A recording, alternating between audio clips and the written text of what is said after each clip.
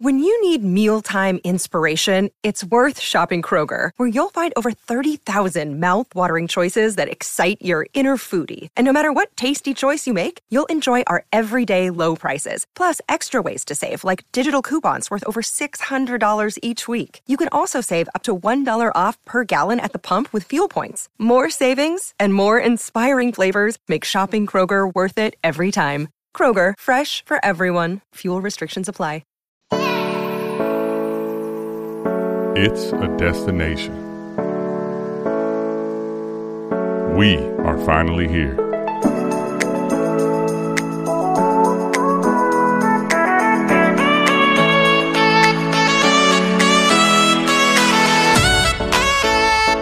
Let's go.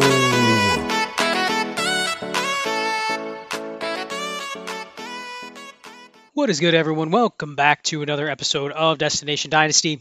I'm your host, Scott Connor, at Charles Chill FFB on Twitter. And as usual, you can find everything related to Destination Devy over on patreon.com/allgas. Join the Heisman tier. Join any tier.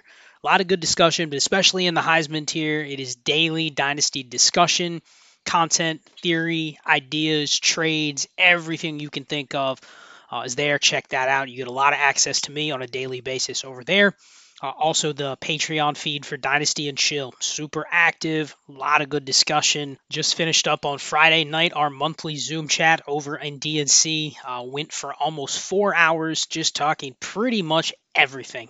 A gamut of Dynasty topics. Had massive engagement over there all night. Over 25 people the entire night on the Zoom participating. Great stuff. Check that out at patreon.com/dynastyandchill. There will be an Underdog read later, but if you're interested in joining Underdog, they just opened up their new Superflex contest. I plan on getting a ton of entries into that contest going here in the next month or so. Use the promo code CHILL to join Underdog if you have not signed up already, and you get a year-long access to the Discord after you make a deposit, so check that out. Tonight's show, it's going to be a little bit different. It's going to dive into running backs. I did the leverage trade show a couple weeks ago, the Q&A show last week. I did an extension to that Q&A show. If you enjoyed it, I did a couple extra questions on the Dynasty and Chill Patreon, so just another perk of that. But today's show is going to be a running back-centric show. It's probably only going to go about 45 minutes or so, but I'm going to dive into some running back ADP. I'm going to use Keep Trade Cut, or KTC as we refer to it, and just talk a little bit about the anatomy of a running back. I've done previous shows looking at the position, looking at the values, looking at roster construction around running backs. Now I'm just going to kind of go through and look at how can we maybe exploit the current market. Now, a lot of people will say, again, KTC isn't the gospel. It doesn't work in every league. But you can certainly spot trends. The one benefit that it has, it is constantly updated. It is constantly being updated based on the current market pulse. And other than playing in a lot of leagues yourself, having access to communities like Dynasty and Chill or Destination Devy, where you get daily feedback and discussion on what is happening out there in the Dynasty streets, this is probably the next best alternative. So when you combine that with a bunch of people that are active and playing in a lot of leagues using it at the same time, you get a pretty good market pulse. So I'm going to use that, and I'm just going to talk a little bit about the anatomy of a running back, look at who are the current running backs that are maybe undervalued, overvalued, but it's not going to be what you think. It's not going to be, oh, this running back is RB10, overvalued. This running back is RB30, undervalued. There's going to be some data behind this. And so what I want to look at is, what do these typical running backs look like that are highly valued? Also, what does it look like from a expectation standpoint if you're talking lineup leagues specifically, right? Because in best ball leagues, I did the roster construction series with Mike and Adam. Shout out to them. 4D Chess, great show. 4D Chess Dynasty show releases every Friday on this feed. But we talked a little bit about where's the range of running backs, but at the same time, there's no sit-start component in best ball. So it's more about building a running back room around a certain range and getting the requisite number of running backs you want to have for your roster construction. It's probably not as much about the actual players. It's not as much about the actual market price. It's essentially just about finding enough players that are within that range. If you go too high, you're probably holding too much equity based on the dynasty market. If you go too low, you're probably pricing yourself out of actually finding usable running back reeks, because you're going so far down that you're rostering a bunch of guys that are just getting weekly zeros. So it's a little bit of a different strategy, but I'm going to go through and just give some running back data, talk about some guys that I think are undervalued, overvalued based on the current market. I'm going to kind of talk about what I'm looking for and why there are some players out there that if they're going to be a quote unquote buy or they're going to be somebody that's undervalued, something needs to happen for them, and it's going to revolve around the prerequisite number of opportunities. And then finally, I'm going to look at, what does the classic Dynasty's dead zone running back look like? I'm going to talk a little bit about that and just go through maybe some of the names that you can look at and say, okay, I can sell this running back and replace them with this running back. I'm essentially getting the same thing, but the only thing I'm selling is the perception of a projected workload or a projected floor, or just buying prerequisite numbers of touches that I think are in place right now. But we also know there's a lot that can still happen. There's an entire rookie class that's still going to land somewhere. There are some running backs out there on waivers or on free agency in the NFL that are going to go somewhere. There's potential trades, potential cuts, potential roster battles. There's a lot that can happen to where maybe we're a little bit too sure on certain things and we're not maybe embracing some of the volatility in some other spots. So with that, let's dive into this. So what I'm going to do is I'm going to give some data up front. And when I refer to opportunity, I'm going to talk about opportunity a lot over the course of this show. When I'm looking at opportunity, I am looking at carries and I am looking at targets. So obviously not every carry is the same. You can have a carry that goes from the 2-yard line that doesn't result in a touchdown. That's going to count as a carry. Well, of course, the only thing they could have probably got from a fantasy standpoint there was less than 2 yards. So it's going to be very minimal. Say 0.1 points if they only get 1 yard, or they could get 6.2 points. They get the 2 yards, they go in for the touchdown, 6.2 fantasy points. So not every carry is created the same. Not every target is created the same. There's some targets, obviously, that are just dump-offs behind the line of scrimmage. Like, that's a target. It's probably a pretty easy catch in most circumstances, but the return on what you might get out of that type of target is very low. You get the catch. Maybe you get a half a yard, or you get a yard, 1.1 points. Now you have a downfield target that might be much, much less viable to be completed, but if it's completed, you're not only getting the catch, but you're getting 20, 25 yards, maybe some runs after the catch. So instead of it being, 1.1 points, it's 3.5 points. So not every target is created the same either. So not every opportunity is created the same. Some targets are less efficient. Some targets are much less likely to result in a catch. But then there's other targets that, man, if I get 60 targets behind the line of scrimmage, there's probably a pretty good chance that player's catching 95% of them. So you are going to get the PPR points for all of those. So I'm using opportunities, just assuming everything is equal, and that's going to include rushing attempts, and it's going to include targets. And then what I did is I pulled all of the running back data going back to 2016. Because largely before that, there really aren't any running backs in the NFL that are even on rosters anymore that were here prior to 2016. There's a couple random ones in this sample size. So you have like Mark Ingram is still around, but there's not many. Jerick McKinnon, there's not a lot of them though. There's only a few. Jerick McKinnon, Mark Ingram, Latavius Murray. These guys have been there before 2016, but their data is still counting from 2016 on. Otherwise, it encompasses the entire running back landscape from 2016 until now. And then it doesn't include rookies from last year only because they don't have enough games played. I wanted to make sure that there was a floor number of games played and a floor number of touches and opportunities. I didn't want to include very, very small sample sizes, and I did that for a reason. So there are going to be rookies that are omitted from this just because it's a very, very small sample size. I assume I could probably go through and add those in, but for purposes of this, I'm just looking at data with at least 20 games played and a floor of at least 150 opportunities since 2016, and then sorting the data based on that, assuming that the player is still active in the NFL. So we get a sample size of running backs that is from 1 to 78. So we have 78 players throughout this sample size. So I wanted to start with is to just look at what is the threshold I'm trying to hit. I've talked about this previously. Shout out to Adiko again, who corrected me on this, talking about replacement value, replacement number of points per game for running backs. So for purposes of this, I'm going to make it 10 points per game. 10 points per game. That's what I'm going to look at. So we're going to start there looking at players that have averaged over 10 points per game throughout this sample size since 2016. and just filtering for that, and then look at some prerequisites for what makes up that group of players.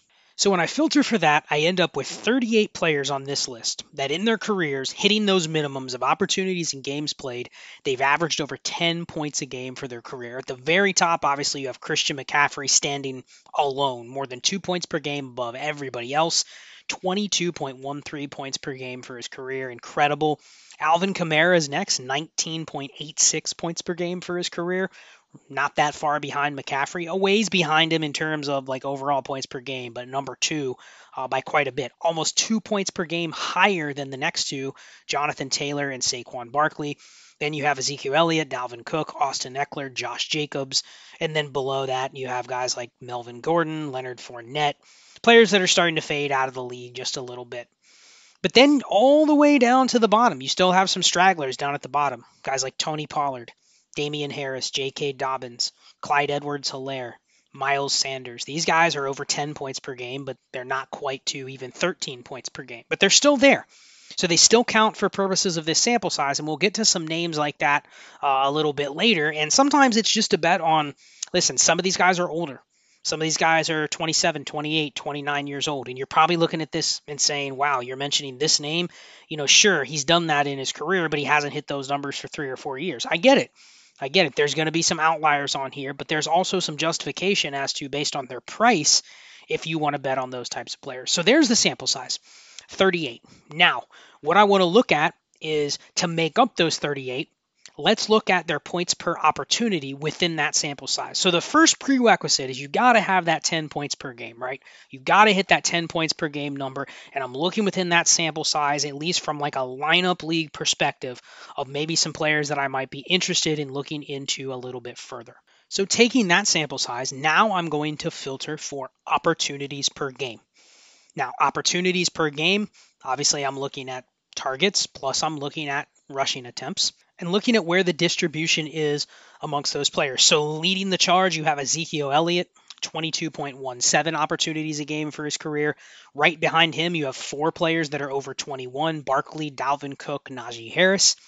Then you have right below that Christian McCaffrey, Jonathan Taylor, Joe Mixon, Leonard Fournette, Alvin Kamara, Derrick Henry, Melvin Gordon, David Montgomery, Nick Chubb. Those are the only players currently, 15 of them. And I didn't say Melvin Gordon, but he's in there as well. But if you count Melvin Gordon, there's 15 players currently in the NFL that have averaged over 18 opportunities per game for their careers.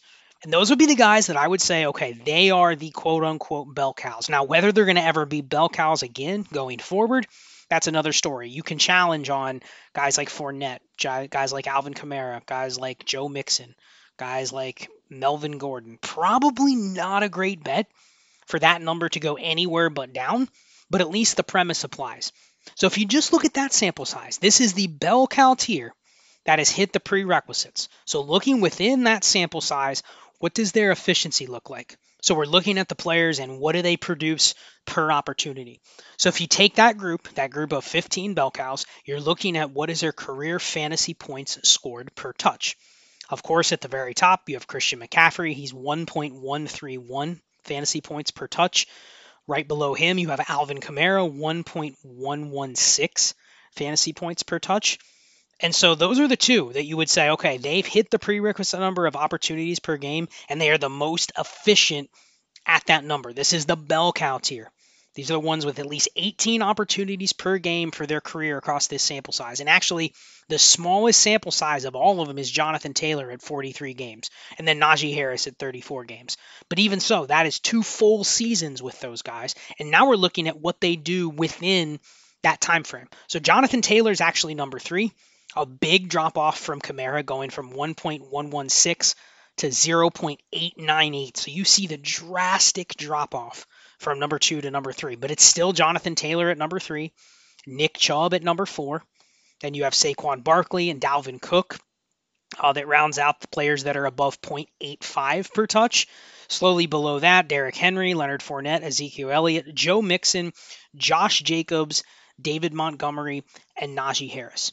And this is the first takeaway. Those 3 guys, Josh Jacobs, David Montgomery, Najee Harris. So of the bell cows, Of the bell cows, Josh Jacobs and Najee Harris are over 21 opportunities per game for their careers. David Montgomery, 18.48. So they're all over that magical 18 number.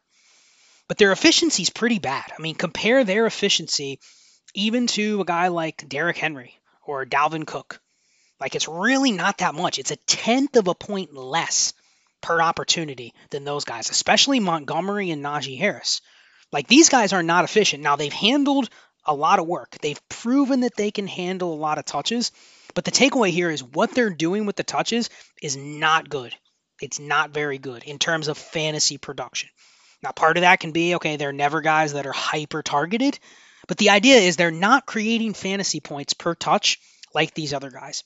So I don't want to say they're fake bell cows, because there is some value in these guys where you say, okay, even if Najee Harris is absolutely average, basically he's carrying a ton of work. Same with David Montgomery. So as long as you can project this work, you can project that they probably will score okay. But the takeaway is they're probably dead zone running backs. And currently looking at Keep Trade Cut, Josh Jacobs running back 8, David Montgomery running back 24, Najee Harris running back 13. Those three guys are all players that I'm willing to bet against because I don't want to just bet on touches. It's nice to have if you have them at a decent price or you have them at a discounted price, but as soon as they are able to actually be moved in the market, even if you just move somewhere else, even if you just move to Dalvin Cook, running back 25, legitimately, David Montgomery for Dalvin Cook, I'll take that bet all day. Because the only bet is basically that they both still handle the same number of touches, and if that's the case, give me Dalvin Cook, not even close. Same if you can get up to the Saquon Barkley tier. Even Derrick Henry for Najee Harris. That's a trade a lot of people will go, I want the younger guy. I want Najee. He's got more gas left in the tank. But if it's dead zone gas, if it's gas that's only making you drive in circles and you're not getting anywhere with it, that's Najee Harris versus Derrick Henry. Whereas Derrick Henry, he might only have one more cross-country trip in him, but at least I know he's going to get there efficiently. So that's the big conundrum when you're looking at these guys, especially Jacobs, Montgomery, and Najee Harris for that reason. Joe Mixon, he's right above those guys. He's RB28 on Keep Trade Cut. Now, I don't think his actual market reflects that, so I excluded him from this sample size. But at the same time, you look at Leonard Fournette and Ezekiel Elliott. Both of those guys, very minimal value. Obviously, neither of them are on a team right now, but Fournette, RB64, Zeke Elliott, RB53. Is it advantageous to bet on one of those guys or at least pick both of them up and just understand, they may never get back to the place where they're getting his number of touches that they did 2 or 3 years ago. But the idea is their efficiency historically has been better than some of the guys that we value. So all you're paying for when you're going from Zeke Elliott or Leonard Fournette to David Montgomery is opportunity short term. You're not paying for any sort of upside. You're not paying for any sort of efficiency. It's just simply, I feel more confident having the guy that I know is on a roster. And that's it. So that's all I'm saying with guys like Elliott, Fournette, Joe Mixon. Those three specifically are already being treated kind of like, man, if they're not on the team that they were last year, obviously Fournette and Zeke are not, Mixon might not, people don't really want them that much. So if I can collect those guys, I'm doing it. All I'm fine saying is I'm collecting them just as, hey, they are floor plays. They are the cheapest, lowest common denominators of this quote-unquote bell cow tier that really all I have to bet on is some sort of projected situation. So as time continues to go on with guys like Fournette, Zeke Elliott, Joe Mixon, I'm fine buying back in. And as long as there's still a market, and I think the market for a guy like Montgomery is going to continue to go up a little bit, as long as there's still a market for these guys, Jacobs, Najee Harris, Montgomery, I'm kind of fine fading at those prices. And it doesn't mean I don't want him. If I have him and Josh Jacobs is my hero running back, you know what? I'll probably take the risk that he can have anything close to the season he had last year. If he gives me 75% of that, I'm going to be more than happy. But I don't want to be overexposed to a player like that. Basically, this is just saying that they're very, very volatile assets that as soon as the projected touches go down or go away, they're absolutely assets that are going to bottom out. You think Leonard Fournette's bottomed out? You think Ezekiel Elliott's bottomed out? A year or two away from that being Josh Jacobs or David Montgomery. So what is the short term, what can they do for me in 2023 production worth to you? And go from there. On the very lowest level, Melvin Gordon is still a player that is worth having on a roster. probably looking at 30-plus man rosters, but I'm not dropping him. I've seen people drop him, and it's almost like, what's the purpose of dropping him in a lineup league, especially if you're roster constructing probably how a lot of us are? That's the kind of guy I want occupying my last spot. I don't want my last spot occupied by Josh Reynolds or by Richie James or Greg Dortch. And it's a simple fix. This is a player you can literally go pick up off waivers. I mean, go through your receivers and go, this guy's probably not even a top 90 receiver. What is he doing on my team in a lineup league? So just throwing it out there, Melvin Gordon, I've seen people drop him in startups. You can literally get him in the last round. He's on waivers in some leagues. Pick him up. Worst case scenario, he doesn't sign anywhere by the time the season starts. You hold on to him. But this is the range of where like Latavius Murray has come from the last couple years. You never thought he'd ever come back. And then he comes back. And you go, wow, how did he go to the very top of a depth chart? Now, there's some luck with injuries and whatnot, but that type of player tracks to go right to the spot where you would want him overnight. They go from no team to, wow, I'm starting him in week 6. And it's that fast. So that's why you would roster somebody like Melvin Gordon, especially for this data. And you look at him and you go, what is the difference between Melvin Gordon and Ezekiel Elliott? What is the difference between Melvin Gordon and Leonard Fournette? You're really just betting, do they have another year in them? Because it's a bet on those guys that they have another year. But literally Melvin Gordon is outside the top 100. Like, he's dropped. So if you can't trade for Ezekiel Elliott or Leonard Fournette or Joe Mixon in your league, literally go pick up Melvin Gordon and drop a roster clogger. So now we're going to go a tier below, and this is the tier that's right below the bell cow tier. So we're talking about players that are between 10 and 16 opportunities per game and looking at their efficiency. Now, obviously, that number is not the same as 17 or more opportunities per game or 18 or more opportunities per game. It's less volume. And a lot of times you'll see some of these names and they take on a little bit of different archetype than the guys I just mentioned before. But when you're talking about this range, and I lumped them all into one range, I could have picked between 10 and 17 opportunities per game, and I could have probably said, okay, let me split that into 2 different sections. But I didn't do that. It's not a big enough sample size to really bother doing that. It's only a sample size of 22 different running backs that fit this criteria. And again, I'm sorting by the guys that are averaging at least 10 points a game for their career, and then I am filtering by the ones in terms of opportunity that are between 10 and 18. So it's right below 18. Obviously, 18 was a cutoff for the bell cows. So 10 and call it 17.99 opportunities per game. And then looking at the efficiency of those guys in the sample. So if you literally go from the very, very top and you take the players within this range and you look at their points per opportunity, obviously you have Austin Eckler at the very, very top, 1.134 points per opportunity for his career. Number 2, this is going to surprise people, but it's DeAndre Swift. DeAndre Swift, 1.037 points per opportunity for his career. So of all the players averaging at least 10 opportunities per game, only 3 players, technically 2 actually. Alvin Kamara is just below DeAndre Swift, and then Austin Eckler and Christian McCaffrey are the only 2 guys that are above DeAndre Swift. So when people say, DeAndre Swift could be the next Austin Eckler, that's basically exactly what he is. You just have to hope that he can stay healthy and he can still give you the same number of touches and same number of opportunities per game that he's given you through the first 3 years of his career.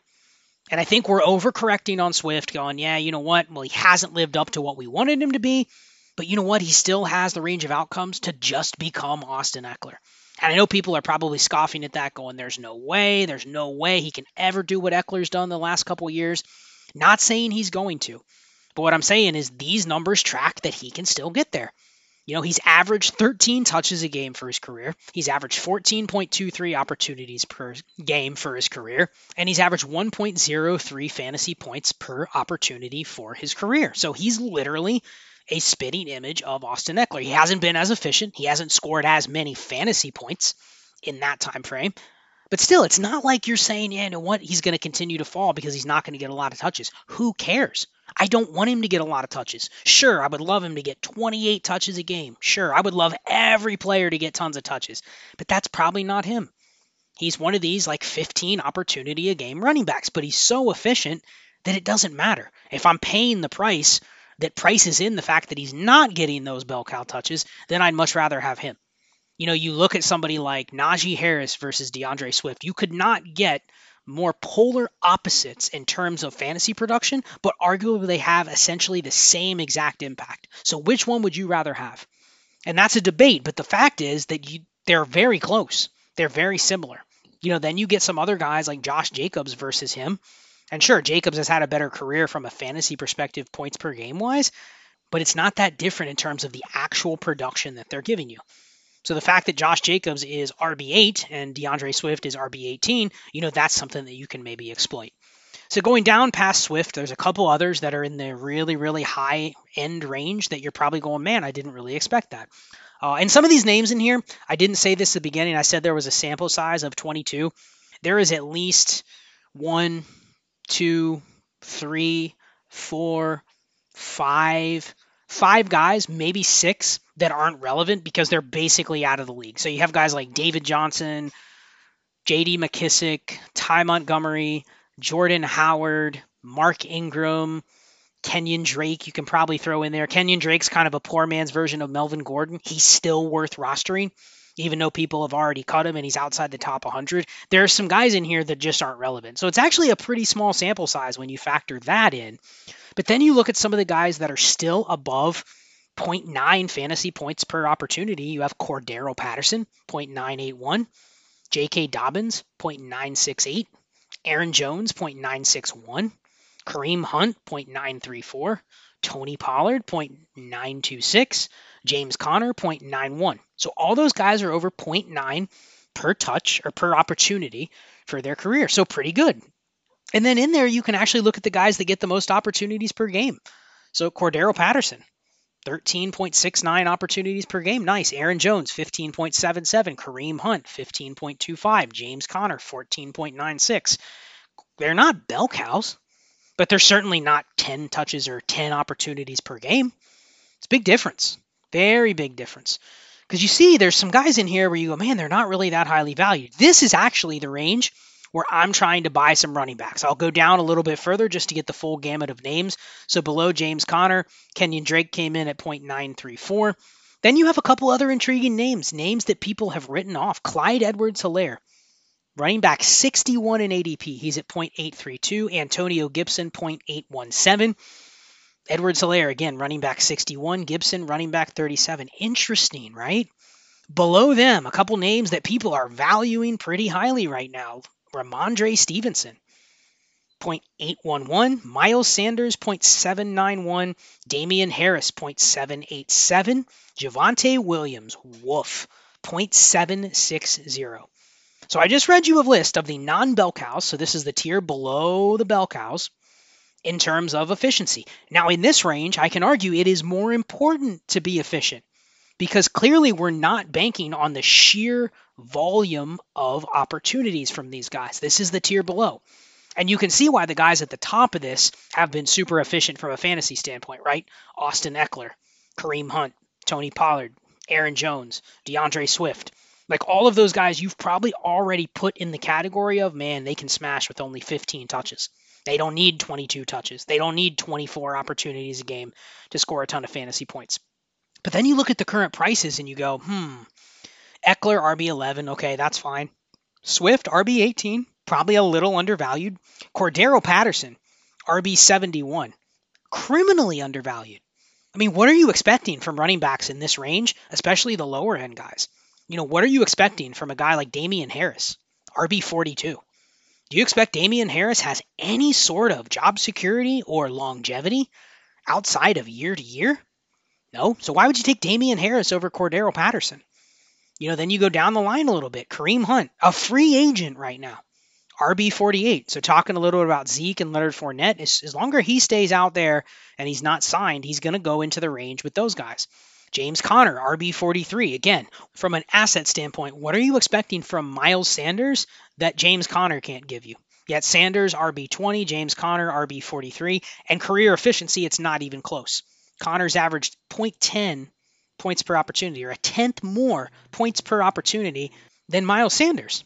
So you can argue he's better, and the workload's not that different. If people are just simply going, well, Miles Sanders is going to last longer. But do we really know that? Do we really see that in terms of how the market's treating running backs, or are they literally all in this range, just year-to-year propositions? So that's something you can exploit. So the guys at the top of this list, Patterson, RB71, Kareem Hunt, RB48, Aaron Jones, RB26. If you're sitting there telling yourself a story of why you should be buying a guy like Josh Jacobs or why you should be buying a guy like Austin Eckler, why not pay half that price and buy Aaron Jones, RB26? Tony Pollard, RB10, that's fine. James Conner, RB43, I already talked about how that's a really good deal. J.K. Dobbins. Listen, J.K. Dobbins, literally it's just been injuries. His workload hasn't been awesome. His opportunity has been a little bit limited. He's on the small side in terms of only 11.22 opportunities per game for his career. So that does have to go up. But if it goes up even to just the 14, 15 range, his efficiency should be able to carry him very similar to DeAndre Swift. So I look at Swift and Dobbins being very similar. And I think a lot of the issues with Dobbins is looking at the target rate for Ravens running backs, which I think we can probably nullify at this point because they're going to be running a new offense. And if they don't have Lamar Jackson, then who knows what the new Ravens offense is going to look like. So Dobbins and Swift are probably pretty good values where they are compared to the quote-unquote bell cows in the tier above. Then you go down a little bit further, even Clyde Edwards-Helaire at running back 61 is still a guy that I'm willing to take a shot on simply because people have written him off and said, well, he's not what we thought he would be, so let's bury him. Same with Antonio Gibson. Both of those guys fit the same mold. And I just challenge you and you go, okay, well, why would I want somebody like Miles Sanders or Javonte Williams or Damian Harris at their price when I can literally get Antonio Gibson or Clyde Edwards-Helaire? For a lineup league, doesn't really matter which one I have. They're both in the dead zone, most likely. But which one can I pivot off of one for the other? So that's the idea. And then go below. These are the guys where I'm a little skeptical of. Ramondre Stevenson, only 0.811 points per opportunity for his career. Not efficient. Running back 14. Give me DeAndre Swift, give me J.K. Dobbins over Ramondre Stevenson. I can probably get a tax on top of that. Miles Sanders, running back 20. I mean, what a whirlwind it has been for Miles Sanders going from absolutely buried all the way back up to RB20 simply because he signed a contract. Damian Harris, same thing. He fell a ton, signed somewhere, RB42. Devin Singletary, to the same extent, RB51. What this tells me about Devin Singletary is he's not very good at all. One of the worst running backs in the league. So if you can get anything for him, there's probably players at the tier below. And we'll close out the show by talking about the other players that are below the prerequisites on maybe where we can sign some value there. And then the last one, the most egregious value or ADP in Dynasty right now. If you think Najee Harris is bad, Javonte Williams. Javonte Williams is at the damn near bottom, less than 0.8 PPR points per opportunity, currently RB12 in Dynasty. Now, is his actual market price that high? I don't know. But I think when people go and just pick running backs, they go, you know what, I'm going to take Javonte Williams. And what are you buying with Javonte Williams? You are buying a guy that is coming off a serious knee injury. Even if you accept he's not going to be right in 2023, what are you getting in 2024? At best, you're getting David Montgomery. At best. At the very best, and that doesn't even factor in, we haven't seen him play after the injury. But you're getting an inefficient, bad player that probably got a little higher draft capital than he should have. But man, I'm looking at some of these other names on this list, and I go, wow, I can get 3 of these guys for Javonte Williams, and I'm getting the more efficient players, and all I have to do is mitigate that 15.4 opportunities per game Javonte Williams is going to give me. Can I replace that season by season? And if I can replace it with other touches, if I can replace it season by season with Cordero Patterson, like give me James Conner, Cordero Patterson, and another filler running back in this range. And as long as I can get 3 seasons out of those guys, then what am I doing with Javonte Williams? Why am I holding Javonte Williams at his current market price? So he is probably the biggest sell out of all of these because the numbers just track. He's not very good. He's inefficient. Not a good profile coming off a serious injury, and it's just wild to me that people have essentially admitted, yeah, he's going to probably miss a lot of 2023, and even if he plays, he's probably not going to be what I think he could be, so I'm willing to wait another year. What are we doing? What are we waiting another year on a running back in this market when he's already in the dead zone? In fact, efficiency-wise, he's at the very, very bottom of the league, and he's valued in the dead zone, yet we're paying RB12 prices for him. on KTC doesn't make sense. If you have Javonte Williams, he is the pivot option, and I'm literally going back and listening to the last 15, 20 minutes. There's a boatload of different options. As long as you get some value back for Williams and you can get somebody else tacked in, whether you get a first, whether you get a couple seconds in a player, whatever it is, do it. He's the guy that I'm pivoting off of most. Absolutely want to sell him anywhere I have him. And you know what? If he defies the odds and in 2 years he's where James Conner is right now, then sure, I'll buy back in. But I would hope those 2 years would drive his price down to where it's like nobody wants him at that point.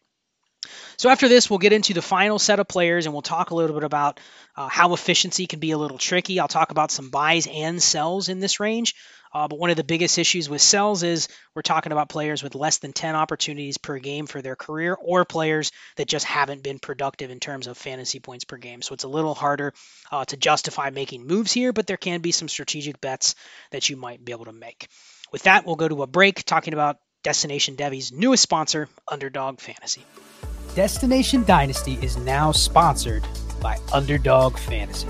I'm gearing up for Underdog's Fantasy season-long best ball contest. It's a great way to put your best ball skills to the test against me and everyone else at the Destination Devy team. The best part? If you use promo code CHILL when you sign up, you'll get a 100% deposit match up to $100. And if you deposit $10, you'll get access to strategize with us in the Destination Devy Discord, where you can get additional stats, tips, and much, much more to dominate your drafts. What are you waiting for? Head over to UnderdogFantasy.com, sign up. Again, use promo code CHILL to get an 100% deposit match up to $100, and deposit your $10 to get access to the Destination Devy Discord. Back to the show. And welcome back. So continuing on with the running backs, I'm going to talk about a literal dead zone of players here. Now, these are players that have averaged less than 10 points per game for their career, and they are over 12 opportunities per game for their career. So they kind of got filtered out in that original sample set, but there's a couple names in here that are very intriguing, so I wanted to talk about them. And then I want to look at what does their per game efficiency look like. So we have Sony Michel, Myles Gaskin, Phillip Lindsay, Cam Akers, Jamal Williams, Michael Carter, Marlon Mack. Now, you may go, wow, you just named a bunch of bad names. Sony Michel, Myles Gaskin, Phillip Lindsay, Marlon Mack. Who cares?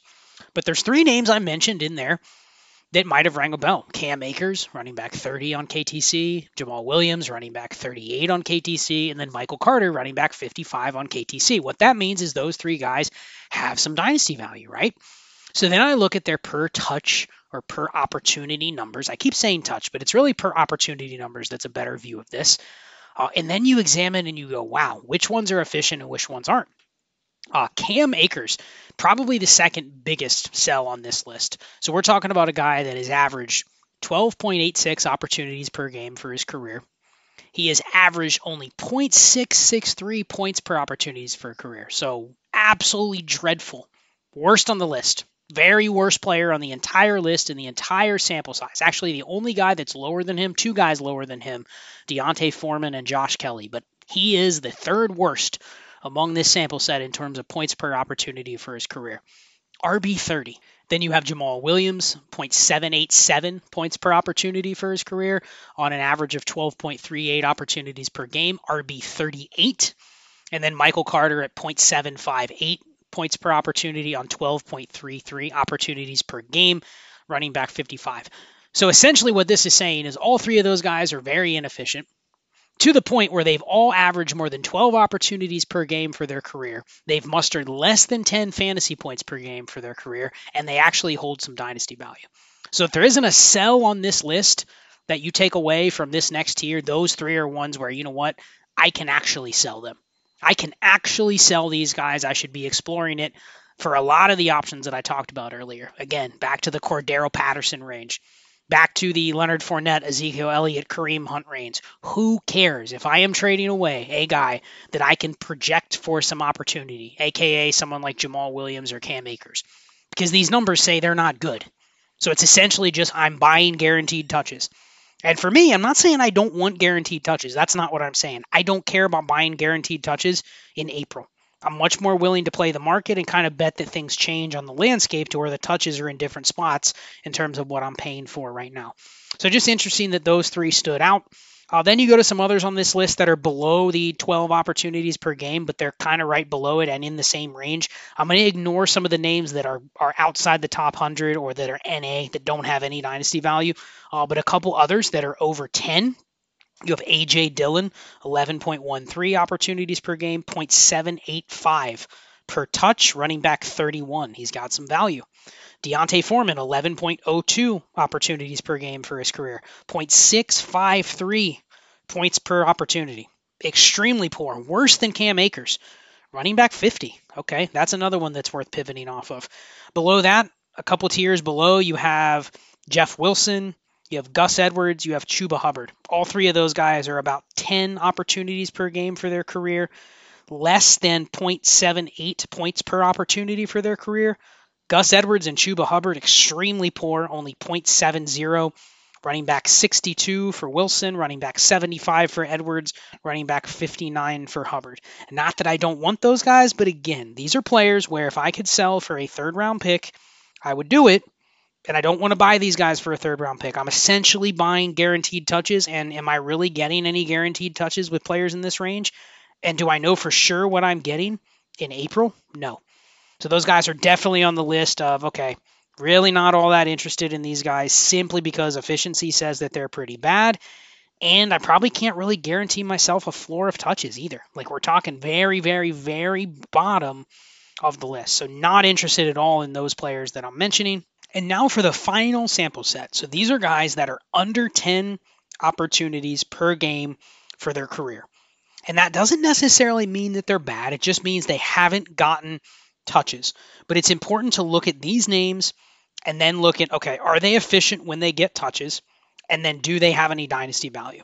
Because that's the main takeaway. I'm not buying any volume in here, right? Like I'm not getting any sort of prerequisite in terms of volume. These guys have never shown that they can handle any volume. So I want to spot the efficiency, and then I want to spot the inefficiency, and then I want to look at the dynasty values for both of those subsets and figure out maybe should I be buying, maybe should I be selling, are there pivot options, are there liquidation options?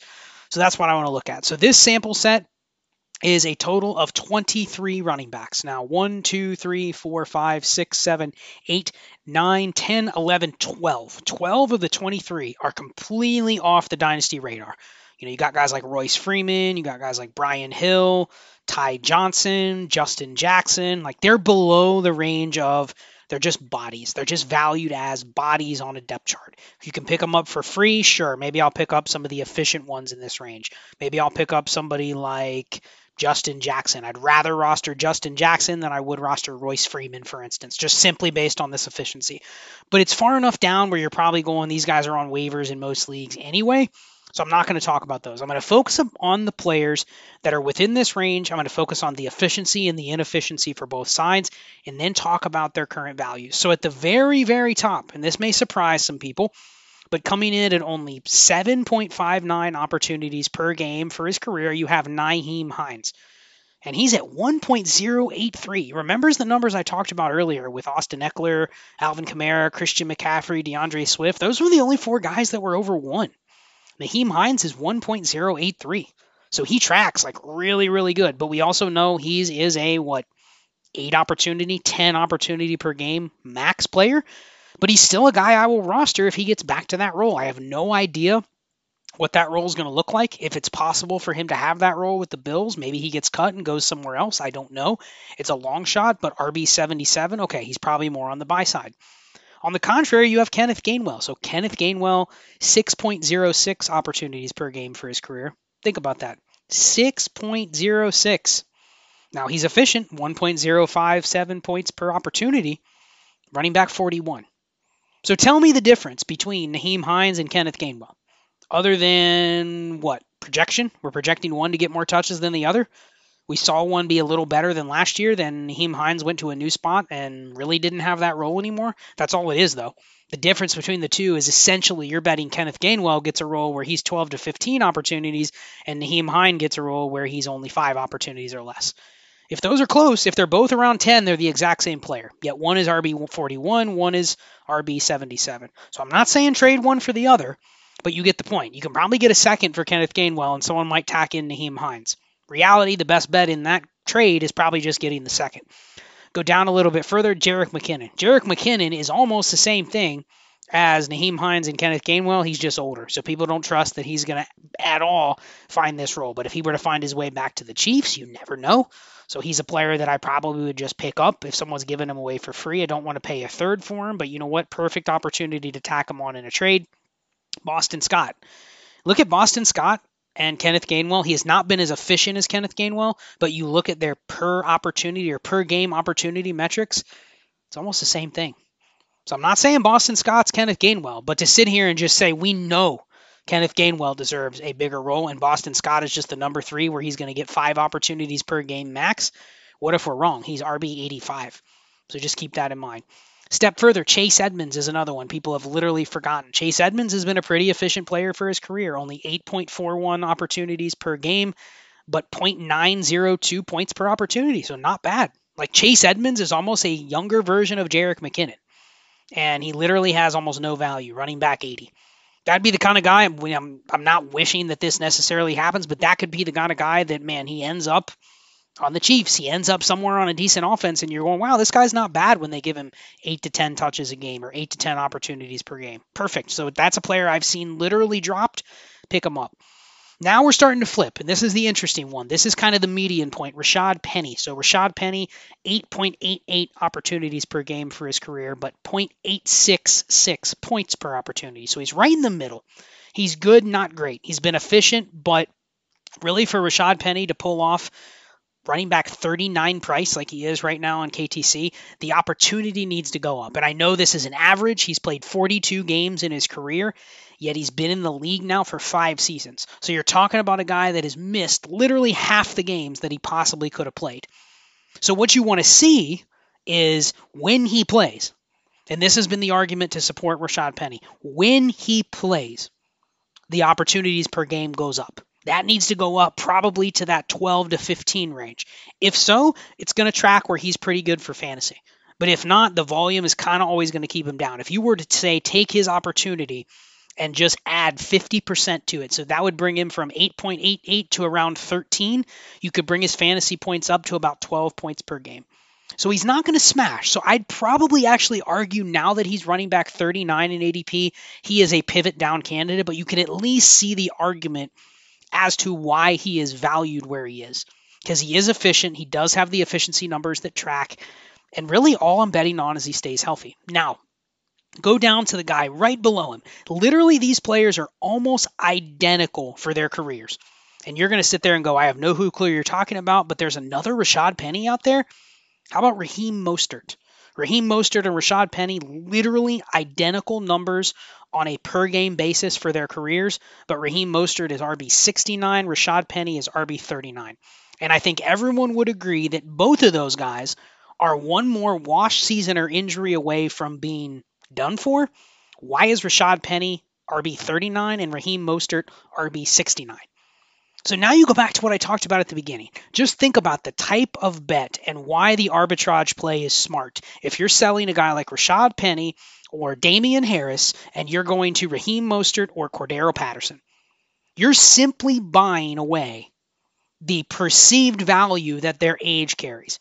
When in reality, I don't care if Rashad Penny is 27, 28, or Raheem Mostert is 31 or 32. Who cares? They are one-year bets. They are easily in the one-year bet category. So why am I paying for the guy that's a little bit younger? They're going to go until they're not efficient and they can't play anymore. And for everyone in this range, this far down, that is literally a season-to-season, year-to-year proposition. So why am I valuing the age at all? It should be all about what can they do in the short term. And in the short term, going into 2023, I don't think the outlook is that much different. So that's a clear pivot off opportunity. Now there's a few others that I'm going to highlight, and these are going to be the main 3 that I want to talk about in terms of guys that are sells, because they have some market value right now, and you look at their profiles and you go, not really sure why. So the first one, Samaje Perine. So 6.88 opportunities per game, 0.78 points per opportunity, running back 52. Perine, listen, he's a great story. He was good on the Bengals. He was a nice backup running back. But I've seen him steamed up a little bit to the point where it's like, man, he could be the starter. And I agree, there could be some perceived opportunity. But he's literally now trading as a top 50 running back. Now, you might say, well, having him on my roster is worth more than what I can get. That isn't the point. The point is you can find something even cheaper that occupies the exact same type of spot that you pay nothing for. So that's why you sell P. Ryan, running back 52. Right below him, two guys that are actually steamed up even further and are essentially much poorer versions of Rashad Penny, unless you were going to tell yourself the story that the only reason their opportunities are so low is because they've had somebody blocking them for touches. And you can probably guess who these two are.